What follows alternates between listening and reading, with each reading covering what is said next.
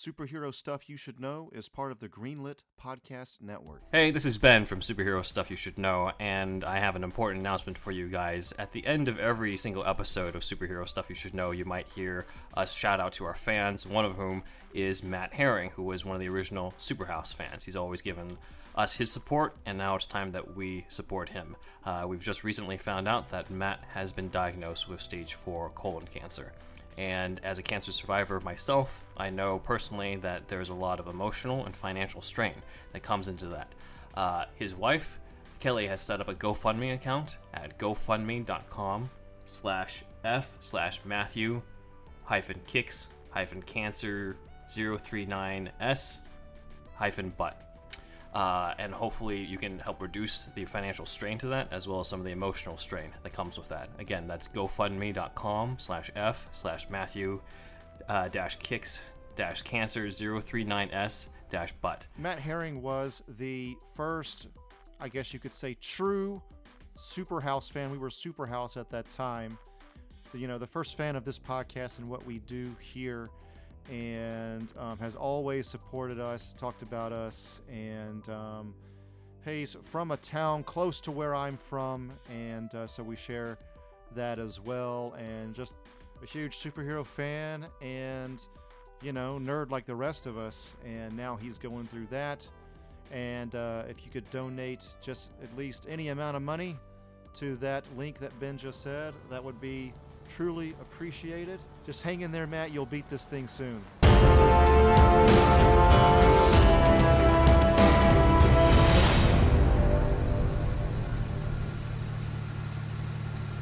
All right, Dick. What did you get me into this time? Hello? You here? Yeah, coming. 1 second. Oh, Mank. What's up, man? Dick, what are you wearing? Oh, man, I'm in the spirit, dude. You're wearing a Superman outfit and holding a... Have you been smoking? This, yeah. What? I mean, you okay with it, Mank, or what? I am, but you wanted me to come over to talk about the Superman... Look at me, I can fly! Okay, I'm gonna leave. No, wait, Mank, I need you on this, man. This Superman thing, it needs some work, but I think we got something good here. Take a look. And also, have some of this Donner Chronic. Alright, you know what? If I'm already here, I might as well. You know you want to, Mank. Alright, now let's talk brass tacks now that we're thoroughly high as fuck. Okay. So we got Superman's script, and the guys, Lex Luthor, you know Lex Luthor, right? Yeah. So it was like the villain, but they got him eating fucking Kleenex in the whole goddamn script, and there's so many fucking corny-ass jokes. I'll cut that. Let me tell you something. I got kind of a good vocabulary, even though I'm a stoner like a motherfucker, and I wear underoos all the time. And there's this word I want you to remember, and it is verisimilitude. Verisimilitude. You're a smart guy. You'll figure it out, Okay. Mank. I'm sure you will. You're going to be my number one guy. I'm sure they'll use that line in another movie as well. Probably. I won't write it into that draft. Okay. Yes, for sure. Let me know what you think. Verisimilitude. Want to be serious? I know I'm high as fuck right now. You are too. And I think we can make beautiful music together, Mank. All right, let me take a look at this. Let's see. While you take a look at that, take another hit of this fucking Donner Chronic. This is good shit, Dick. I'm in.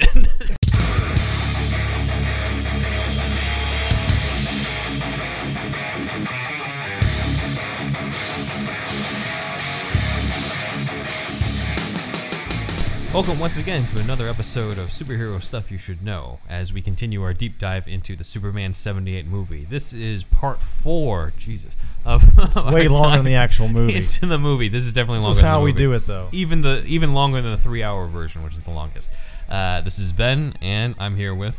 Andrew, y'all, how's it going? Let's talk about some Kryptons and some Supermans and some aliens and all them things. So, if you're new to the... We're going to talk about all those things. If you're new to the show, then part 1 was about the making of the movie and the insane stories that led to the development of it. Before the credits. Yes. And then 2 and 3 were pretty much the first, I'd say, hour or so of the movie. Right. And now we're in part 4, where we're talking about everything after Superman's debut and saving Lois and saving Air Force One. So that's just to catch up everybody here. So let's dive into it. Was Harrison Ford on Air Force One on that one? He said, yeah, he saw Superman. He was like, "Get off my plane." I saw that in the he theater shot first. with my entire family. I walk out, I asked my brother, "What did you like? Did you like it?" And my brother said, "I'm talking about Air Force One, by the way." And then my brother was like, "They scream too much in it." Really? I guess looking back, there was a lot of screaming. I guess so. But yeah, after Superman's debut, we get a scene that I believe is not in the theatrical cut, but is in the director's cut and the 3-hour version, which is Superman talking to Marlon Brando's Jor-El. Yeah. And is talking to him about that? how he doesn't say that's in the second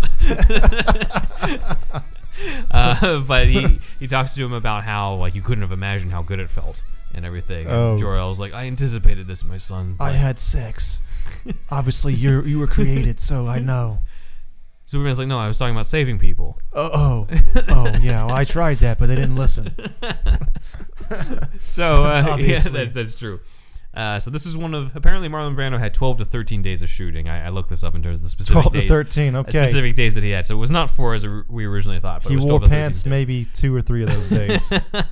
I just heard some story that he didn't wear pants if it was a shot above, or maybe that was Island of Dr. Moreau or something. But there's some story, some stories about him not wearing pants in some of his scenes. I can only imagine the Island Dr. Moreau set with him and Val Kilmer because apparently they're both difficult to work with. Apparently it was hell. There's a movie yeah. about it, right? There's a documentary about that movie. About the making of that? Yeah. Damn. All right. I'll have to check that out. I saw that in the theater with my dad. Did not know what was going on because I was like 9, 10, 11, maybe 12 to 13. Anyway, Yeah. I didn't get it. I didn't know what we were watching. Gotcha. But yeah, here Marlon Brando's Jor-El is telling him about how like you still have to maintain your secret identity. Oh, You yeah. have to, and remember you can't, go back and change time. Should all those I have types of let things. those kids die? This The school bus? Wrong movie. Maybe. And that's part 1 of the Man of Steel bashing in this episode. There's one. Actually, after the last one, I only did the one. You only maybe. did a couple. Yeah, I think mostly that one. The one. Dick Splash. Dick Splash, yeah. But there's a moment as well where Jor-El in the Benton Newman script says, "Resist its temptations." He's talking about, humans. He's like, "Resist their temptations, the rewards, especially its political system." For whatever reason, he's warning him against. So, Because our political system was so much better on Krypton. yeah, clearly, as we saw when the whole Yeah. planet blew up. But yeah, Mankiewicz adds a scene where Jor-El says, "At this moment, I wish I could hold you in my There arms." will be a guy named Fauci. And it's not a Kryptonian name. It's a name from New York. It's, he'll be all right. Fauci. Yeah. Fauci. Is the Fauci. Kryptonian name. Yeah. Bring back Dr. Shayer on to Yes. describe Yes. how to translate into Kryptonian. He's kind of a good guy. Yeah. But yeah, Jor-El was like, "In this moment, I wish I could take you in my arms." And Christopher Reeve's Superman, this is, I think in the movie, I don't think it's specified in the script, where he brings up his arms as if to hug Jor-El, and Jor-El just kind of fades away. Oh, wow. So it's a beautiful moment Sad. in the movie. It's probably my favorite scene of Brando's Jor-El in the cut of the first movie. Yeah, So yeah. that's cool. The Benton Newman script, I should say, not the screen. They have a scene in Clark Kent's apartment Okay. afterwards, which is interesting because we never see his apartment in the movie. Okay. Where he's watching the news, and he's kind of on an ego trip here because he's just like, "Yeah, I'm the man now. Everyone loves Superman." Interesting. And the newspaper, this is where the newscaster is just like, "This man is able to leap tall buildings in single bound, run faster than a speeding bullet." Like, this is where Nice. he incorporates that Yeah. stuff. So that's where That would have been Benton fairly Newman- organic. Yeah, Yeah. exactly. Yeah. But they also bring up the idea that this could all be a hoax, and Right. to get because the government wants to control us, that type of no, that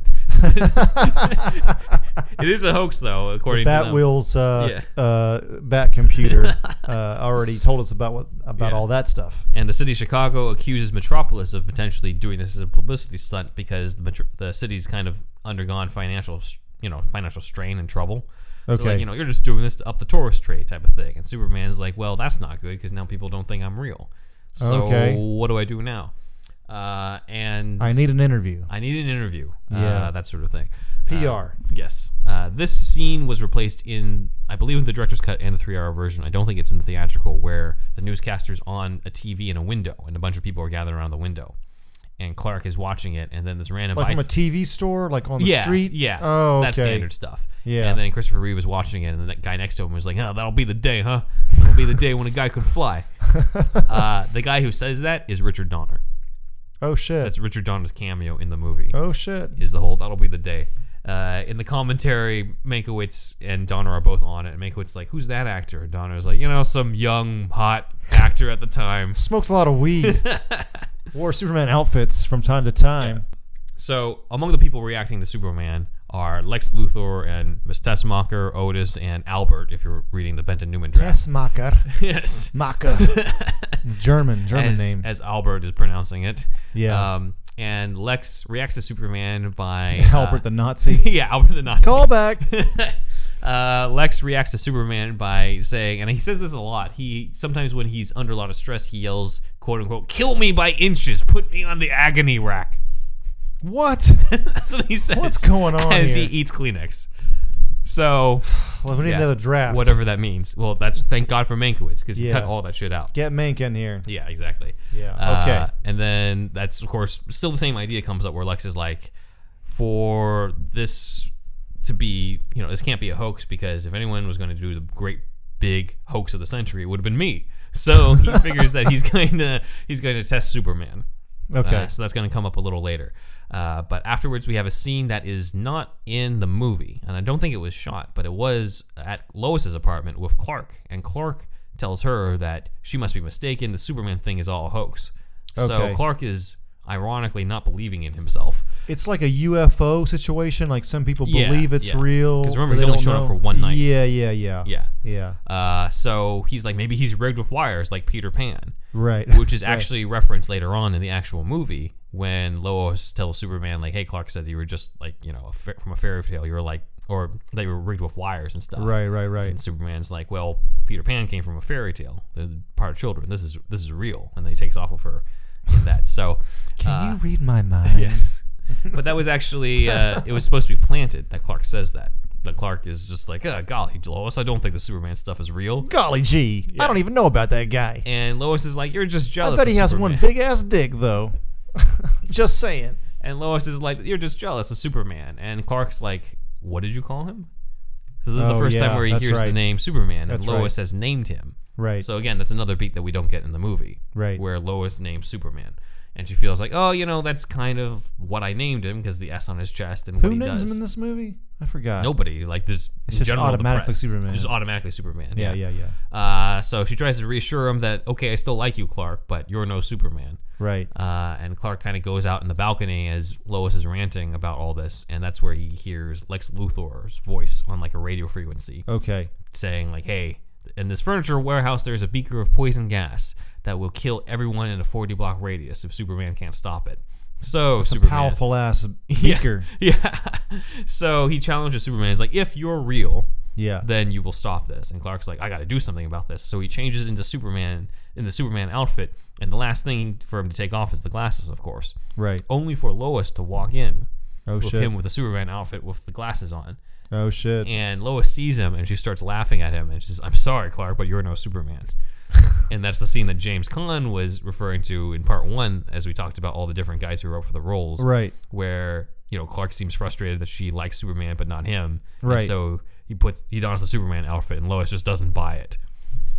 Yeah, it's just how much are you gonna what do you call Suspend it? Like disbelief. lean into that aspect of it. Like, Yeah. I feel like it's one of those like golden age comics things. It's like really hard to translate. I mean, even then, but especially now.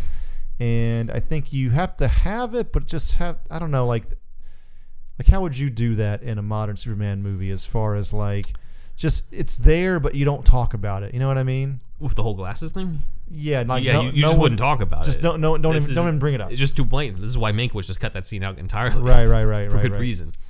So Clark, she leaves as she's laughing, and Clark's just like, "All right, thank God she's gone." And then he takes off the glasses and he takes off to Right. stop Lex. Right. And Lois comes back and she finds that Clark is gone, and she's like, "Oh, now I've gone and hurt his feelings." Oh shit. Okay. So yeah. she doesn't even think that like, "Oh, he jumped off the building and flew Right. off." She just thinks that he left. Right. So Mankiewicz cuts this beat and just has the part of the movie where Clark transforms into Superman. Mm-hmm. which happens in the movie later on, where Clark jumps off the building and he just fades into the Superman outfit. Okay. So Mankiewicz doesn't have this whole back and forth with Lois or anything like that. Okay. It's just he hears it, jumps off the building, and turns to Superman and takes off. He changes mid-air. Mid-air in the movie, as well as in Mankiewicz's script, which is kind of weird, but I guess is... It's just cinematic, I guess. Yeah. He could do it. Let's see. What follows then is a sequence that is later on in the theatrical cut and the 3-hour cut. Okay. Where Superman arrives and goes through this gauntlet of traps that Lex has set for him. Okay. So they shoot bullets at him, put him through fire and flamethrowers. This was famously cut, right? This was famously cut. Right. This was revised in the movie to take place when Lex is taunting Superman to get to his headquarters. Right. Here it's actually in this warehouse setup. Yeah. So Lex is already being proactive and trying to test Superman and his abilities. And I actually prefer this over the movie because here it makes sense for Lex to test Superman's weaknesses. He doesn't know anything about Superman. He's only debuted first. The reason why it's cut from the movie is that at that point, Superman's already gone around and saved people. He's already done the interview with Lois. Right. People already know what he's impervious to. Okay. So it seems a little redundant for Lex to try to test that from him. Right. Which Makes is why sense. it didn't end up in the final cut, I think. Even though it's Has he been publicly fantastic shot, sequence. though? People, like, how do they know he's bulletproof? I think he don't might know have that talked part. Maybe not. I believe it's in the. Or at least covered in Lois's article or something like that. Yeah. But by the time you get the film version, it just feels like you already know about that stuff. Right. So it was cut. Yeah, it was cut, but it's Okay. in each draft and made it all the way into production and was shot and everything. Mankiewicz had the final script, Yeah, right? yeah. Final pass. Yeah. So Lex apparently is chewing on Kleenex in rage as he sees that Superman is going through all the Still traps. eating on Kleenex. He'll do that throughout all of this, and What? probably in Superman 2 It's still in the mind-boggling. Benton Newman's trap. It's mind-boggling, man. I can't believe it. Mankiewicz cuts all the Kleenex eating and instead has one point where they're watching Superman get frozen. Yeah. And he breaks out of the ice. And Otis comments out like, Superman's probably never owned a sweater in his life. And Lex is like so pissed he grabs his drink and he throws it at Otis. And shit. Otis is like, what, does that mean that he did have a sweater? Your logic is sound, Yeah. Otis. But the biggest difference here is that Lex actually does have a vial of acid hidden. In the movie, he says that was just a ploy to get Superman over here. Okay. But in the script, he actually does have a real vial of acid. And Superman sort of looks through all the doors and he rips them through. Okay. And Lex is like, that's interesting. Because he's supposed to have X-ray vision, but he can't see through the doors. Oh, That right. must mean he doesn't see through lead. Right, so he figures it out. So I think that's cool. In the movie, Right. it's like, it's because Lois puts it in the article. Okay. But in the original script, he was supposed to figure that out through seeing I wouldn't Superman be do like that putting in the the Mankiewicz. weaknesses in the paper. That too. That's the problem That too. with Superman in this. Yeah, like I think Mankiewicz did the right call in his draft where it Yeah. was Lex sees that and he's like, oh, that means that his weakness is lead. That's better. And then it got changed into the movie for whatever reason. All right, so Superman tears through all the doors, and he sees the explosive capsule. And there's only a few more. There's only a few seconds left on the timer. I'm maxing out for the visual. So he takes watchers. the capsule, and he shoves it in his mouth, and he swallows it. And then he realizes he needs a chaser. So there's like another vial of acid. So he takes the acid and he drinks that to chase it down. And then it ends with him burping. And that was the original end of that sequence. By the way, where he can you puts burp in- on purpose? Yeah. Wow. I was when I edited the last one. Yeah.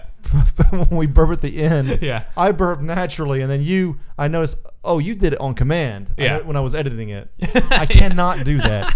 I cannot burp on command. It's another talent, I guess. One of the many talents of Benatavius. I know a lot about Batman and Superman, and I can burp on command. Well, yeah. Does not help me get a job whatsoever. Let's see. Get laid though. Hello, ladies. Can you burp? Can you say that in burp language? Hello, ladies. If my girlfriend's watching this, she's just like, You one of the kids that was like saying the ABCs and burp? I couldn't do it at that time. Oh, okay. I also just didn't like people who did that when I was a kid either.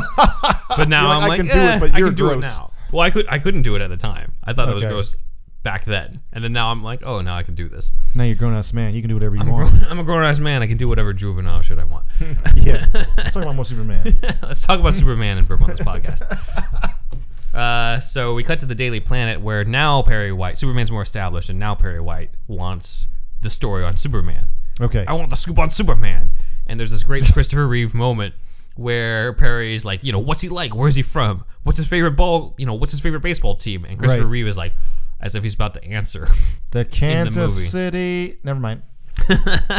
And it's not written in the script, so it feels like that's a Reeve and Donner thing. Okay. In terms of that. But I always thought that was an amazing, subtle moment. Yeah. In Reeve's performance. Just real quick, during the 3-hour TV version, we see Jimmy often getting yelled at by Perry, and then Jimmy asks a copy boy in a red shirt to basically do the same thing that he's been asked. Okay. I believe he's called Vinny in the 3-hour version, but I originally heard it as Beanie because in my mind, maybe that character is Beanie Martin, who is the copy boy from the radio show. Oh. So originally Yeah, Jimmy deep Olsen, dives. originally Jimmy Olsen was the copy boy, and then when Jimmy Olsen grew up, they promoted him to be a reporter, and they replaced the copy boy role with Beanie Martin. Beanie Martin. Beanie Martin, who was not actually, as I talked about in the radio deep dive, he was not actually played by a kid. It was played by an adult pretending to be a kid. Sounds like it listens to a lot of So his Sinatra. voice sounds like this the whole time. Oh, okay. It's annoying, but yeah. Okay. Let's see. In the movie, Superman is proactive about getting this interview with Lois. He leaves a note to her being like, I'll meet with you. I'm a friend. During the sequence where Perry White is asking for the story. In the scripts, however, he doesn't do this. Lois actually tells Clark that she wants the interview with Superman. Okay. And that, all the hints that she might be in love with him and stuff. Right. So that's what gives Clark the idea to show up as Superman. Right. In the Mankiewicz script, he goes even farther by having Clark ask Lois out on a date. Okay. And she agrees. And in that script, that's the reason why she's dressed up on the rooftop. Is because she's waiting on... And Clark does show up later on to pick her up Okay. for the date. But in the Okay. movie, it's a little weird because it's like, wait, so she schedules the interview with Superman right before her date with Clark? Was she planning to just... stand up Clark for Superman? Right, Or right. did you just really think that this interview with Superman was going to end exactly right before Clark? I don't know. There's also a commentary on the camera move here where they don't cut and Superman flies off. I was going to comment on that, yeah. Oh, When we yeah. get to that. Oh, okay. But All right, we'll put a pin in that. then. all right, we'll put a pin on that. We'll cover that. It's We'll a get back to the fantastic camera moment. move. It's a fantastic moment. But Superman arrives, and of course we have the famous rooftop interview, the quintessential Right. Superman Lois Lane scene. This scene was used for the Superman auditions, as we talked about. Oh, yeah. As Okay. well as the Lois Lane auditions, but we covered that in part 1. Right. A lot of this dialogue does actually come from the Benton and Newman script, not Okay. from the Mankiewicz one. He was like, "Oh, you actually wrote this one well enough. You wrote, you wrote this one fine. I'm gonna keep this one in there." At one point, Lois brings up Clark, and Superman pretends not to know him. Where he's That like, dweeb. well, no, he's just like, "Who's Clark?" Idiot. And Lois is like, "Oh, he's a coworker of mine. He's kind of dull." Look at my dick. and Way bigger. this is not at all what happens in the script, guys. By the way, guys. So Lois is like, "Oh, Clark's kind of dull," and Superman has to hide that actually hurts him. Oh yeah. And he's like, "Oh, Yeah. I'm sure he's nice though." Yeah. Yeah. So that's interesting. Interesting vulnerability there. So They that, do this in the comics a lot, where he's leaving the scene and people start talking behind his back as soon as he leaves, but he can hear it because he has super hearing. Oh, yeah. And that's often to good, emotional effect, I think. Yeah. In the comics. yeah. It's probably happened in Smallville and shit. Basically, but the idea in of in hearing what everyone else actually thinks about you behind your back. Yeah, Yeah. and he generally can hear that if he focuses on it. So, I don't know. It's good. Yeah. It's a good beat in the comics, and Yeah. they don't really do it in the movies ever, really. Not really. Maybe that'll be in the next one. Who knows? Probably be in the Tyler Hoechlin thing. Maybe they're doing. Yeah, maybe. What's the official name of that? Is it just Superman? Superman and Lois. Superman and Lois is the name of it. Yeah. Ah. Yeah. And it's going to be. I'm pretty sure it's taking inspiration from Rebirth with them raising kids and being a family and stuff. Is it really? Yeah. Oh wow. Yeah. Okay. So they're doing that whole thing with them being, because I figured like they probably thought let's just not do the same exact thing as before. Yeah. So let's do it as Superman raising the family, which is fine because that probably leaves enough room if they ever bring Henry Cavill back as Superman in the next century. Yes. they can do all sorts of other shit that is not related to him raising a Cavill family. can only stay so jacked for so long. He's in Yes. UK lockdown. He can't fucking handle it. He's probably got his own private fucking gym though. Yeah. At this point. Probably. So here's an interesting tidbit: is that in comics history, usually Lois Lane was in love with Superman. Clark might have, in the early days, tried to go after Lois, but Superman wasn't really pursuing Lois. He kind of already had his own mission and stuff like that. Basically, there wasn't the formal love triangle. This is why they thought every comic character was gay, because they weren't hitting on girls. Yeah. No, I don't know. Yeah, maybe. But usually it's just Lois is in love with Superman, and that's it. Like, this movie sort of made sure to establish that love triangle that's famous to this day. Right. Lois is in love with Superman. Superman and Clark are the same person, and both of them like Lois. And Clark has to go through the conflict of liking Lois, but she doesn't like him as Clark. She likes him as Superman. It's one of those things that ages worse than the glasses thing being his thing, because the glasses thing just makes everybody seem stupid. But but in this world, people don't notice that stuff. That's the verisimilitude of this whole thing. Yeah. But when you get into this layover from the Golden Age or whatever, it makes Lois seem stupid. It does, and also makes her feel a little superficial, in my opinion. Yes. And like Clark's already handsome enough, probably. You know what I mean? Yeah. So I don't know. I think that's one of those things that I think that Man of Steel got right. See, we don't always hate on that movie. They don't, because they did not do that They did not. Lois knows from the beginning in that. from the beginning. Yep. Let's see. Also cut was Superman explaining to Lois how he can fly. He says specifically that his molecular structure has a lighter density under Earth's gravitational force. I love it when they put in bullshit science, like all that shit. Like Yeah. I've heard people talk about what if Kryptonians, the way he flies, is he's able to control his own gravitons with his mind, thanks to of course the radiation and all that. But I don't know all the ins and outs of it. I'm not a scientist, but gravitons are supposedly, maybe even theoretical. I don't even know if they're actually real or not. Right. But part of a subatomic particle or whatever, Right. part of the fabric of the universe. I just don't think Superman's thinking that much when he flies. About No. like the gravitons and stuff. He's probably thinking about normal It comes stuff. as second nature. Yeah, for sure. Exactly. But he's thinking about where's Lex. But if people want to get into the pseudoscience behind Superman, if Yeah. they want to make that up because he is a sci-fi character, he's not Shazam, it's not magic. Yeah. People can go into that. Generally not really necessary for a story, though. This is just fans being fans Right, and yeah. wanting to fucking This is explain. Neil deGrasse Tyson Superman. Yeah, who pumps the Batmobile's tires? As Grant Morrison famously kind of uses as a way to critique certain fans' attitudes. Like it doesn't really matter most of the time, but I don't know. I kind of like thinking about that stuff sometimes, but yes, not necessary for the story. yeah. Completely unnecessary. Let's If see. there's a Science of Superman book out there, though, I'd like to find that. Just because there are, I'm that guy. Yeah, there are. Maybe we'll do a deep dive on that. Yeah, that'd be cool. Let's see. Another thing cut was when Lois asked what color underwear she's wearing. We'd actually see him do the X-ray vision on her to see the bra and panties. Oh, really? I think this was probably cut for being too sexual. They shot it, though. It was in the script, but I don't think they shot it. Okay. Yeah, if it's anything, a bit much. They saved the X-ray for when he's looking at her lungs. Right. Right, When right, she's right. like, let me guess, cancer, and he's like, well, not yet. Thank Not God. yet. Yeah. Yeah. And it's a lot more wholesome of a more Yeah. Superman-y. I would. This is. It wouldn't be totally out of place if it was like 13-year-old, and then he does it real quick. He's like, maybe I shouldn't do that. You know what I Well, mean? He to be- almost does it. To be fair, she gives consent. Oh, okay, yeah. Because remember, she says, what color underwear am I wearing That to is test true. to test That the is X-ray true. vision? So she wants him to do it. It's not like he's being a perv and stuff. That is She's true. flirting with him in this. So it's Right, true. I think right, it's right, just, I feel like it's still a little too much from that because it can still easily be misconstrued. Right. So I think I prefer it the way it is in the movie.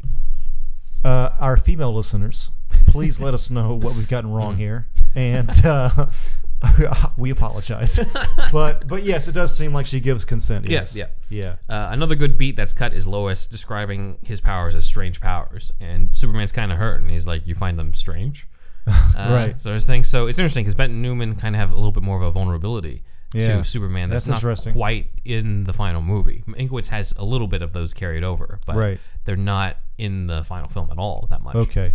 But the biggest difference from the movie and the Benton Newman draft is that it does not have Superman and Lois fly together. Oh. That is all Tom Mankiewicz. Wow. That's important. And that's huge, right? That's huge, yeah. That's such an iconic scene. Yeah. Them flying together and she's in the blue dress. Like, that's so... And then, of course, Can You Read My Mind? Yeah. Donner also said that's how he sold it to Mankiewicz, right? Let's make a love story. Let's make it a love story. Let's really sell the love story. And I think they found it lacking in the Benton Newman draft.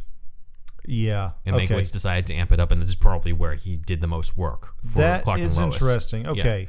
So under Mankiewicz's penmanship, we have the whole flying sequences, and it was supposed to originally be around the whole world, not just around Metropolis. Oh, really? So it would take her to Paris, Vatican, the Egyptian pyramids, the Taj Mahal, the Great Wall of China, basically what we saw in Aladdin with a whole new world. Right. Okay. But in 1978 instead of that would have been cool. In the 90s. It would have been cool. It would have been, but I can tell that there was no way they were going to do that.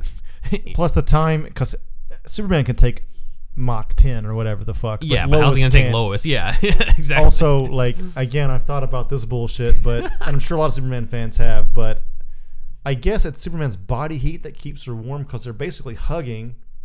But like, it gets colder the higher you. He's just holding onto her though. Oh yeah, it's true. It's like Peter Pan style. Yeah. See, that's a thing you kind of have to let go. Yeah, but, exactly. Like, if he's like hugging her like a lot, like in a lot of the way it's drawn a lot of the time, I guess it's his body heat that can kind of keep her warm the higher they go. But I'm sorry, I think about this stuff, y'all. Ironically, this is very much the romantic scene of Superman and Lois. Yeah. But between takes, Christopher Reeve and Margot Kidder probably fought the most during this sequence. Stop grabbing my dick, my codpiece. So Margot Kidder apparently was into just goofing off because she was bored just being up there, and Reeve very much wanted to stay in character in between takes, and even at one point was flat out like, "Don't you ever stay in character?" Yeah. To Margot really? Kidder. Yeah. Wow. They did not really. They were going on it. They became friends still eventually. Yeah. But it's kind of funny that's how good they are at acting. Is that it was his big it's such a romantic scene. Yeah, that's true. I mean, it's kind of hers as well though. Was it? Okay, I forget. I mean, what her she was in other stuff, but I think it was probably. I mean, it was probably bigger for him because he's the main star. This was the biggest movie that year. Yeah, and this is. Neither one of them were super well known at the right. time. The main stars of this movie are Brando and Hackman. Right. On that. Right. Let's see. So, as you've referenced several times, we have "Can You Read My Mind?" Can you read my mind? As the voiceover. Just the way she says it, it's funny. It's is. almost cringy, but it's not. It's not cringy. Well, it's still done well. You're probably glad that they didn't go with the original idea. Okay. "Can You Read My Mind?" is, of course, the name of the love theme of Superman and Lois. Okay. Margot Kidder was supposed to sing "Can You Read My Mind?" This dude, no musicals, man. Lyrics Please, no. written by Leslie Bricusse, who did a lot of the songs at the time. I don't care if our man Jen Steinman did the lyrics. Go back to the Bat musical episodes. Yes. It's still Donner's trying to make a serious picture right, here, exactly, with all kinds of Salkind cash. That's exactly why Donner decided not to do it. He Okay. just liked the having a song over it. Fuck, dude, I'm so glad. He changed it, just like, you know what, just play the instrumental, and she just says it in the voiceover, and that's perfect. how we got what we got. Yeah, great, Donner. The song was turned into a song. It was turned into a single. You get the approval by some jackass on the internet. Yes, I'm sure that's exactly why I made this movie. I'm sure he loves it. Like, this movie won't do anything to the world or pop culture, but some jackass in 2020 is going to say yes, and that's going to be everything that I wanted. Validation. Everything that he ever wanted. Let me go back to smoking this Donner chronic. This was actually turned into a single, though, a hit single sung by Maureen McGovern a year later. A hit single, a hit single. Was it really? Okay. Number 52 on the Billboard Hot 100. Let's play 5 seconds of it right now.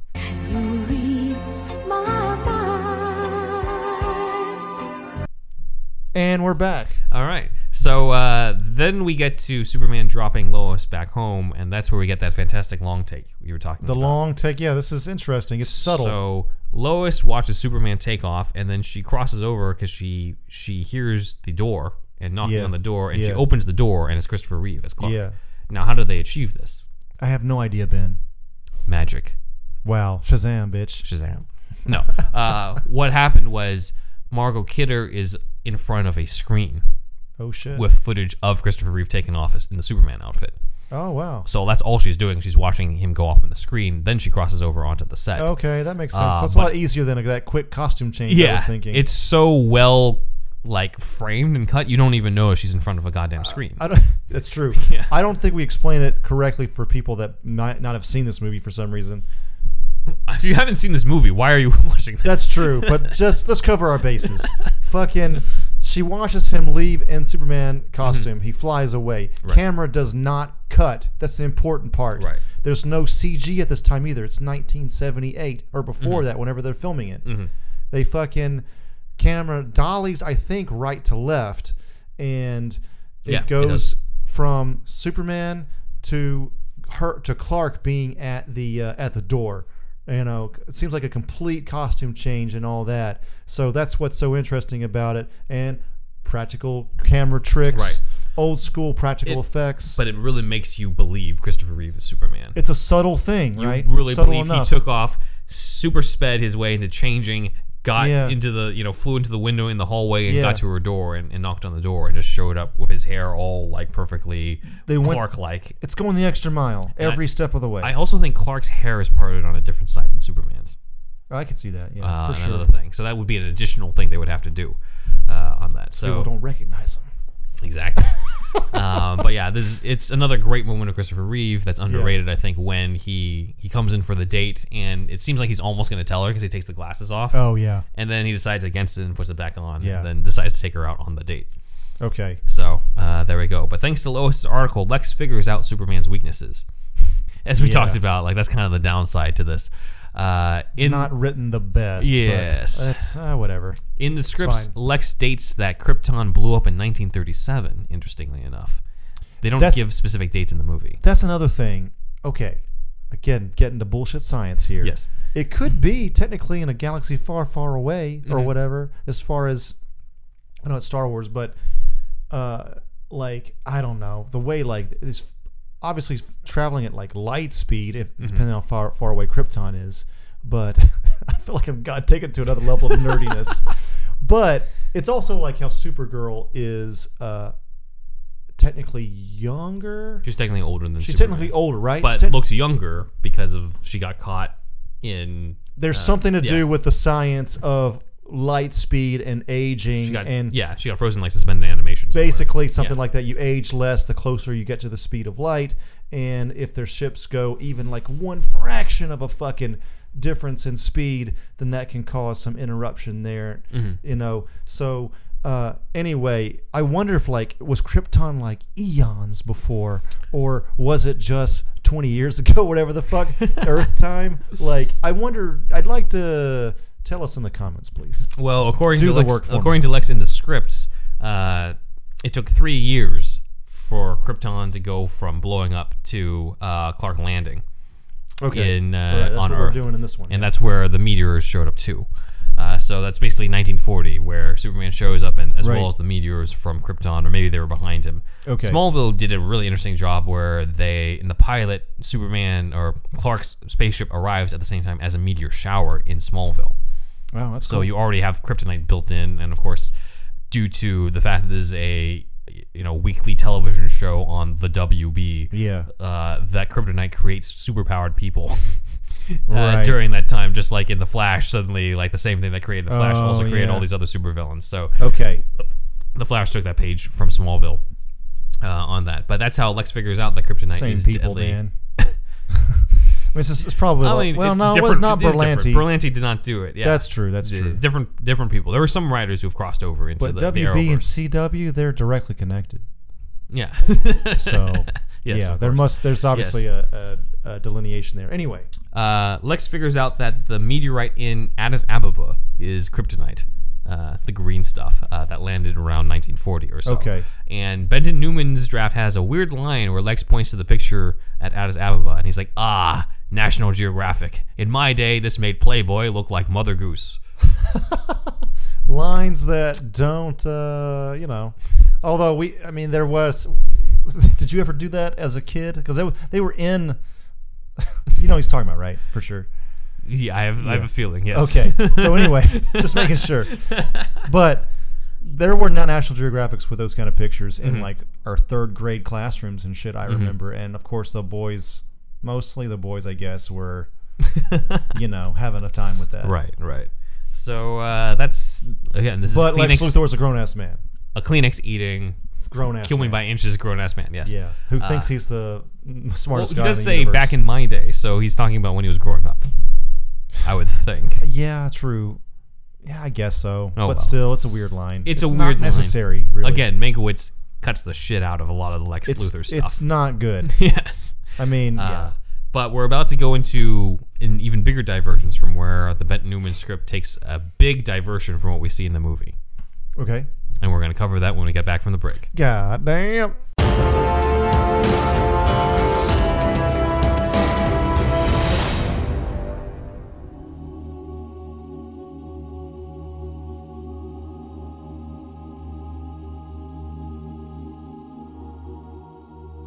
Father, I have a confession. Why do you have to say it like that? This is just confession, man. You don't have to scream or yell or anything like that. You can be very quiet in this confession booth. What's wrong with saying it like that? I always say it like Father. Okay, well, what is it, my son? What do you have to confess for me today? Well, I used my X-ray vision in a way that I should not have. Your X-ray vision? Yes. Are you Superman? Let's not worry about that right now.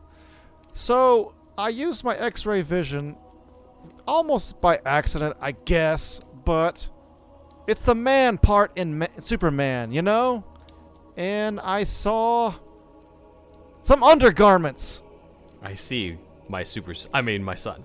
It is natural for the human man to be curious about the bodies of the opposite sex. Do not concern yourself too much on this. This is perfectly natural. Even if my shorts got a little tighter? Again, a perfectly natural human emotion. So, do you ever get those feelings, Father? I believe this is your confession, my son, not mine. You know, man to man. Well, I would say sometimes if there's a particularly attractive lady in the front pew while I am, giving my sermon, then yes, you could say that. A lady, though. Is that correct, Father? Yeah. Yes, that is correct. Oh, whew. Okay. Hearing your heartbeat, I see that you're telling the truth, Father. Very good. Had me worried for a second. Sorry to stereotype you, but... Worried about what, my son? Let's not worry about that. So, I'll try to endeavor to not use my X-ray vision in lascivious ways going forward. I would say that is a good idea. Okay. What woman was it in the front row? Alright, I don't care if you're Superman. Get out of here. I guess you're right, Father. See ya! Gosh dang it. Alright, everybody, if you like that, we have that, plus news, plus we're bringing back some opinion pieces and review type stuff and all kinds of stuff in our $5 tier on Patreon. So just go to patreon.com/superherostuffpod, and if you become part of the $5 tier, you can see these new bonus episodes. Basically, consider it Superhouse DLC. You're listening to Superhero Stuff You Should Know. And we are back to cover Kleenex eating Lex Luthor from the Benton Newman draft. It's unbelievable. And as I said before the break, this is where the scripts diverge a lot from the movie, Okay. including Mankiewicz's one. So Okay. in Mankiewicz's script, after Lex figures out Superman's weaknesses and stuff and where to find the meteorites that would be his weakness, we have an extra scene where Superman, this is foreshadowing a Man of Steel, helps out an oil rig Oh, shit. that's spilling oil into the ocean.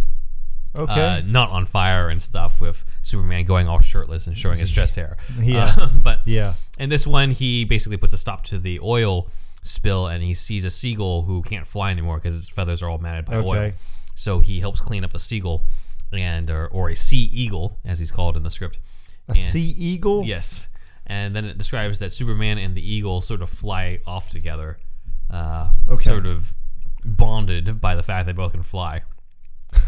It's a weird scene that doesn't really do anything for the rest of the story. It's harkening back to, is a bird showing off if it flies? I guess so. But like this is specifically in the Mankiewicz draft, and it's weird to see this because it seemed like Mankiewicz was mostly cutting, not really adding. So right. This is one of the few things that he added that I don't really see what the point is on that, because it doesn't really pay off Just later. write a bunch of bullshit and see what happens. I guess so, yeah. Yeah. In the movie, Lex getting the kryptonite is implied by Perry White, who talks about how there was this theft at a museum. Okay.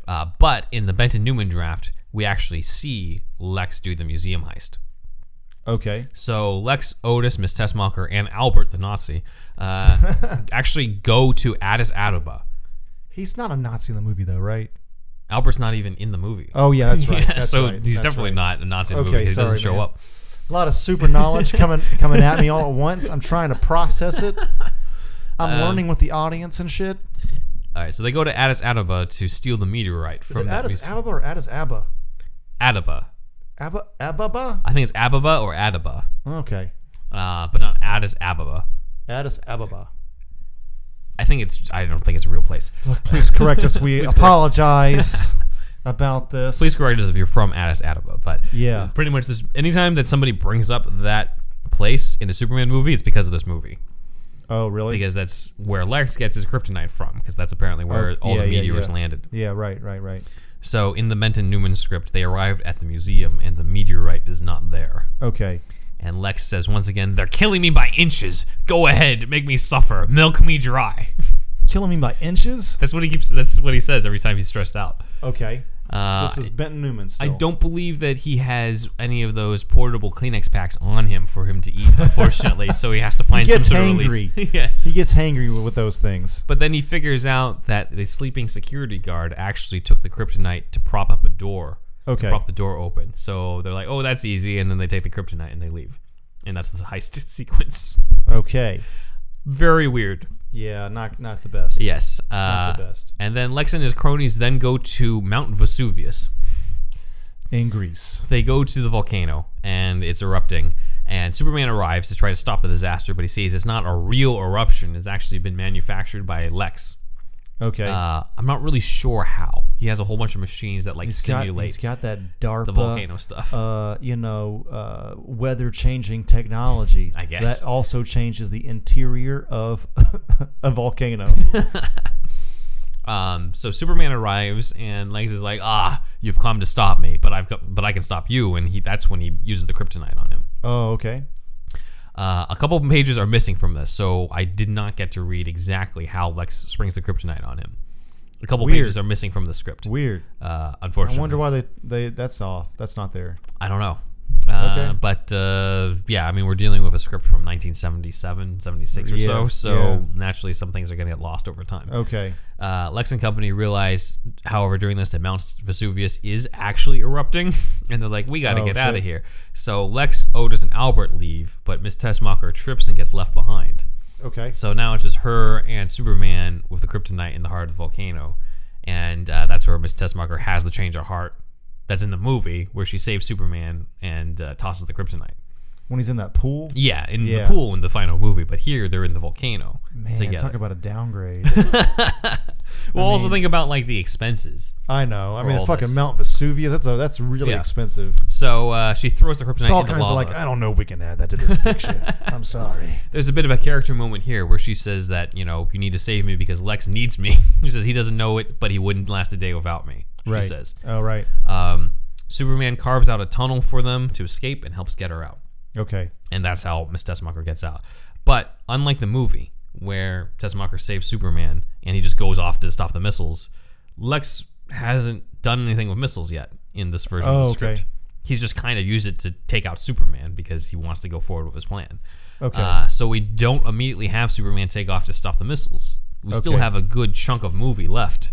Right. We're not even close to the third act in the Benton Newman script. Right. So Clark actually goes back to the Daily Planet and tries to find Lex Luthor through the phone book for whatever reason. And he Now you finds see, kids, phone books. Where this thing World's actually just Google it. world's greatest detective. There's just so much to explain, man. It's think of it this way. It's as if he was trying to find Lex Luthor through Google in terms of how to find him. Yeah. And they were like pages, and it was like a book. Yeah. So he's like El Luthor, and he finds it, and he realizes it's for a lingerie shop. El or some- Luthor, that's a Spanish guy. And he gets frustrated, so he rips the phone book in half.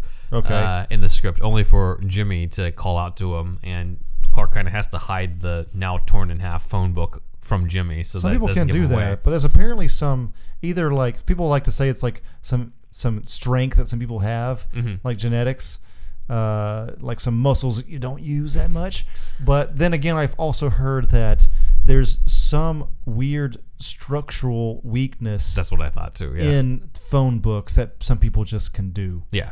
Can find I figured that's find what it is. easier. Yeah, I figured that's what it is. Otherwise, why aren't you doing that to other books? Yeah, I know. It can only be with that one. Yeah, exactly. So he finds out from Jimmy that Lois is in California for a story, Okay. which sets up the finale where she's in danger. Of course. Right. But Jimmy asks him, where have you been? The chief's been looking for you. And Clark's like, well, he's assuming that Clark was chasing a hot story. And Clark's like, yes, it was very hot. Thanks. Thank you, Benton Newman. In the movie, Lois goes to California to investigate the fact that the Native Americans have all this land that's been purchased by a mysterious benefactor, who turns out to be Lex because he wants to buy out all the land so that when California gets destroyed by his earthquake, he now owns like The California. coast. Yeah, exactly. Coastal real estate. Yeah.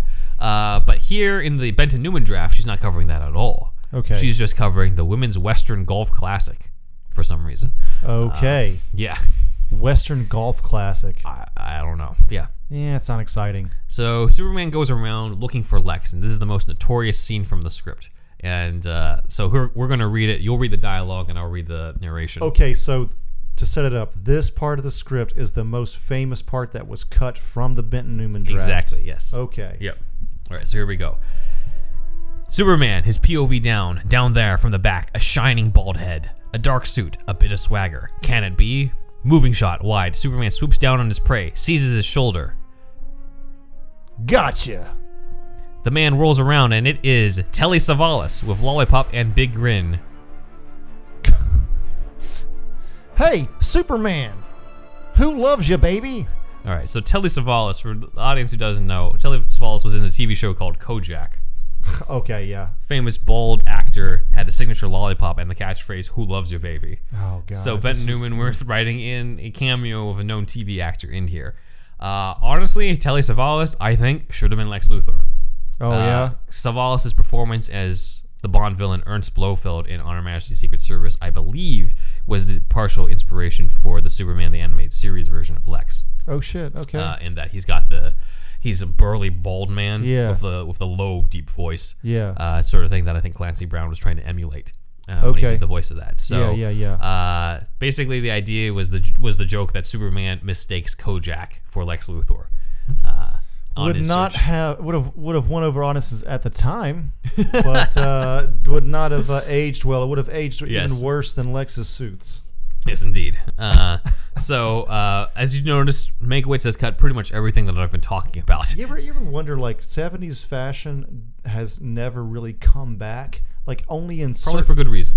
I'm not a fan myself either. I mean, the 80s, for better or worse, keep coming back. Mm-hmm. But, like, I don't know. It's something about sleeker, simpler designs maybe that make it easier for it to come back. But 70s, like, bell bottoms, they never came back.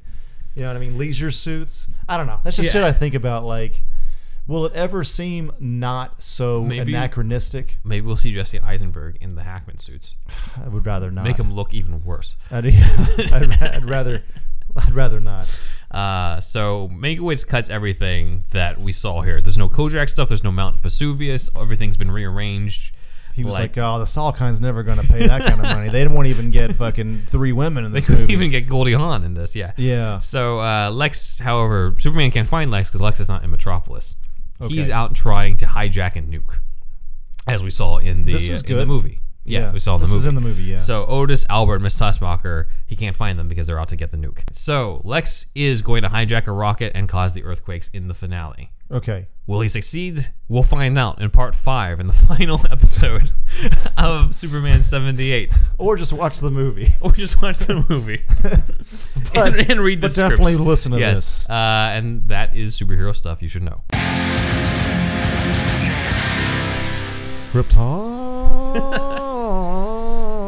Krypton. I can't really sing. All right, let's All do right. it, Ben. All right, so a few shout outs to our comments in the section here. Let's see. We have Speak Geek Unlimited, who has their own show. They commented shit. on our Teenage Mutant Ninja Turtles deep dive. Oh, shit. They said New Line Cinema also distributed the Blade trilogy. Sorry, not trilogy. Trilogy. That is New- correct. New that's a new Line word. owned the 90s, motherfucker. They say, in fact, if you ever do one of those for Blade, I would love to be a guest speaker. I run a Oh, YouTube wow. channel for myself on film, comics, etc., and really like your channel. If you are interested in a collab, please reach out. Oh, wow. Well, let's do it then. Well, let's do it. Blade. Next year, 2021. I do. He definitely knows this, but Yeah. they had Morbius in a cutscene Yeah. in Blade. It's That's the crazy, alternate ending, man. yeah. Yeah, that's awesome. Before Jared Leto. Let's see. Saved comic book movies. That's what they say anyway. Yeah. Because did. it was like a couple years after Batman and Robin. And yeah. before X-Men. Before X-Men. it was 99, yes. yeah. Yeah. Speak Geek Unlimited also commented on the TMNT2 Secret of the Ooze deep Oh, dive, shit. saying Hun was created for the 2003 TMNT series and isn't a one-off character. He appeared in the 2003 spin-off comic by Dreamwave Studios. He appears in the IDW series and the 2012 Nickelodeon series. So, Okay. thank you for that corrections department. Yeah, I was largely unfamiliar with that character. I mean, I watched of course, the first cartoon, and of course all the movies as they came out. 2012 cartoon, a little bit. Well, actually, most of it. I haven't finished it, but that was honestly. This is something. It's kind of an interesting thing. Is like usually nostalgia, like makes you think that the first one's the best one. Yeah. But maybe a bold statement. Maybe we can talk about it when we collab. But the 2012 version, better than the fucking original that we saw when we were kids. The 1990 movie? Than the 1989 cartoon or whatever. 88, I see. whenever it came out, 87, 88. Gotcha. Late 80s, the first cartoon that was, that sparked our generation of getting super into Ninja Turtles. 2012 one is fucking better. I'm sure probably most TMNT fans probably think that. Anyway, thanks for the comment. Yep. And yeah, let's do it up. All right. You heard it here. Brandon I was Brooks. unfamiliar with Han. Yeah. Was what I was original fucking point. Sorry, I get sidetracked. I was kind of unfamiliar with him. Yes. Let's see. Brandon Brooks has been commenting on a lot of our videos, so I thought I would do a shout out to him. Okay. Thank you, Brandon. I like to pick comments that add some more information as well. And Brandon said on our Batman 89 deep dive, quote, something interesting is that the Tim Drake suit design for Robin was partly helped by Tim Burton because by this point, the Dick Grayson suit was out of date compared to the black badass suit. As in, like, the black badass suit that Keaton was wearing. Okay, yeah. So they called Tim Burton to choose a design that would fit in the 1989 movie world. Right. So if Robin was in the movie, we could have had the Tim Drake outfit. Okay. I believe that probably, that might have still worked. I've heard that about Batman Returns. I hadn't thought about that as soon as the 1989 movie, but that does make sense because They weren't going to do bare legs and green booties. unfortunately, no. They need to update that part of the section. Again, there's just some things from the Golden Age not gonna translate. No. Let's see. Although, what if like there's a scene where Robin, like in the movie or some live action, where he walks out with like green socks and boxers? I don't know. I was thinking like, how could you have an homage to that Maybe that for the ladies, y'all, I'll have to think about that. Yeah, or anybody that likes men? as long as Anybody. he's packing like Burt Ward. Burt Ward size mega cock.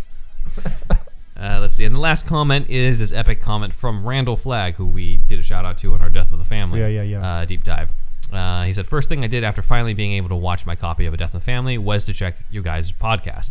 Nice. Congrats on another very clean job. I started to blush like crazy when Ben had to read my super long comment from the Cole Vallis interview. Sorry, guys, I never learned to summarize in English. Well, I mean, if you were blushing before, you're probably blushing now. Speaking of Hush, I just bought Tales from the Dark Multiverse, Batman Hush, which came out a week ago. I'm right in the middle of moving back to my native France, and with the new house and everything I have to take care of, I haven't had time to really sit down, relax, and read it as slow as possible.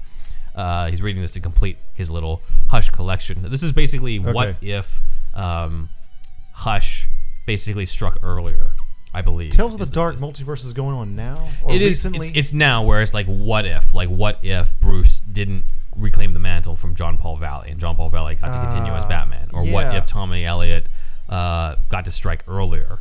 I haven't read it yet, but I there's one, I think a Superman comic, but it's got Supergirl on the cover. I think that's related to the death of Superman. If he stayed dead and Supergirl, Supergirl took over. That's apparently a good issue. I haven't read that yet, but I heard people talk online. I Also, feel that like cover is really cool. It's like, I feel like it's inspired by like Marvel's What If.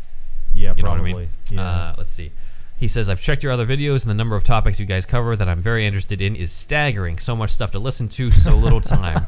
I'll have to learn to multitask and listen to your podcast while setting the house up.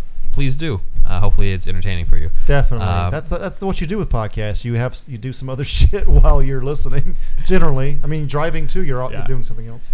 He says your content is definitely of a much higher quality than what your number of subs could let one to believe. I'm sure it's just a matter of time before you take off. So thank you. Thank you. Yes. Thank you, Randall. that. You said it, not us.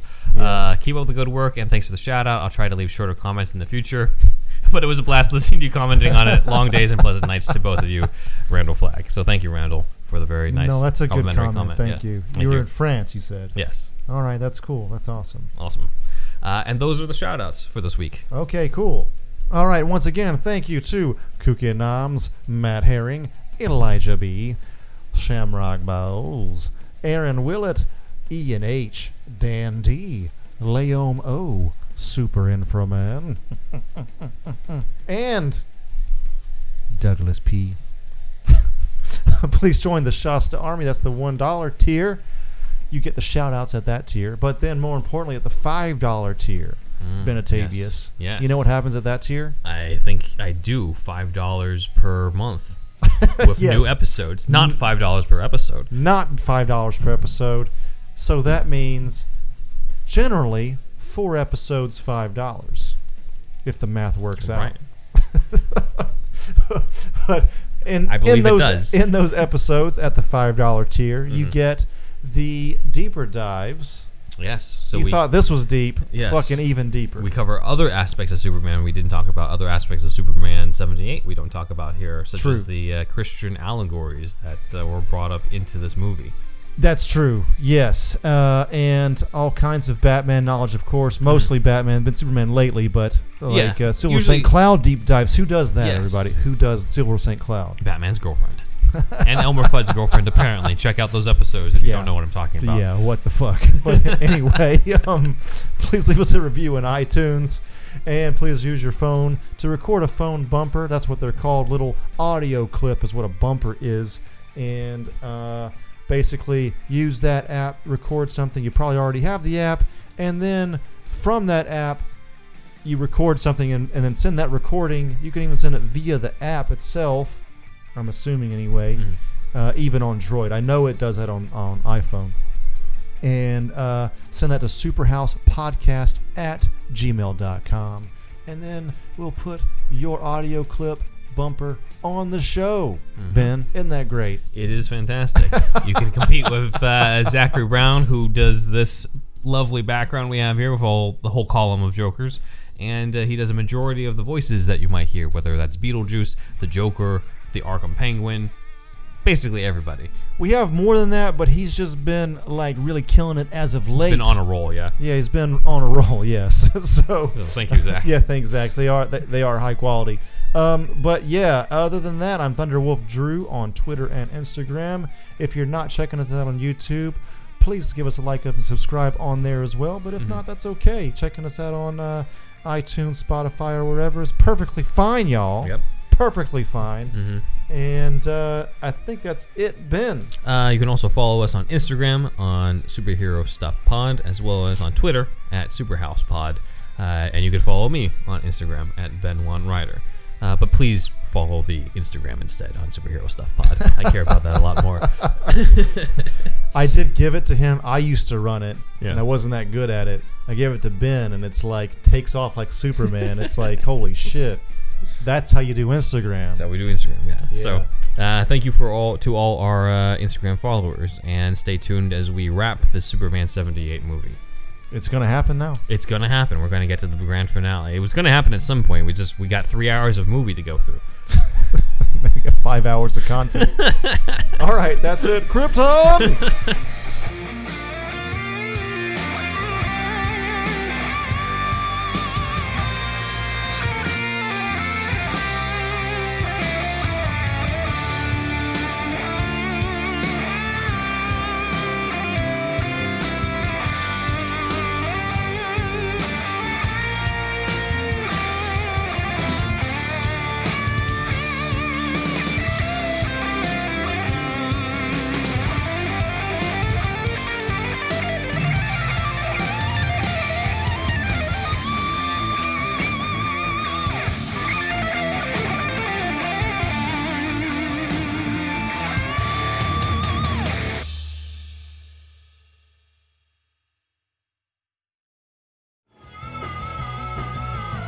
You're listening to the Geekscape Network.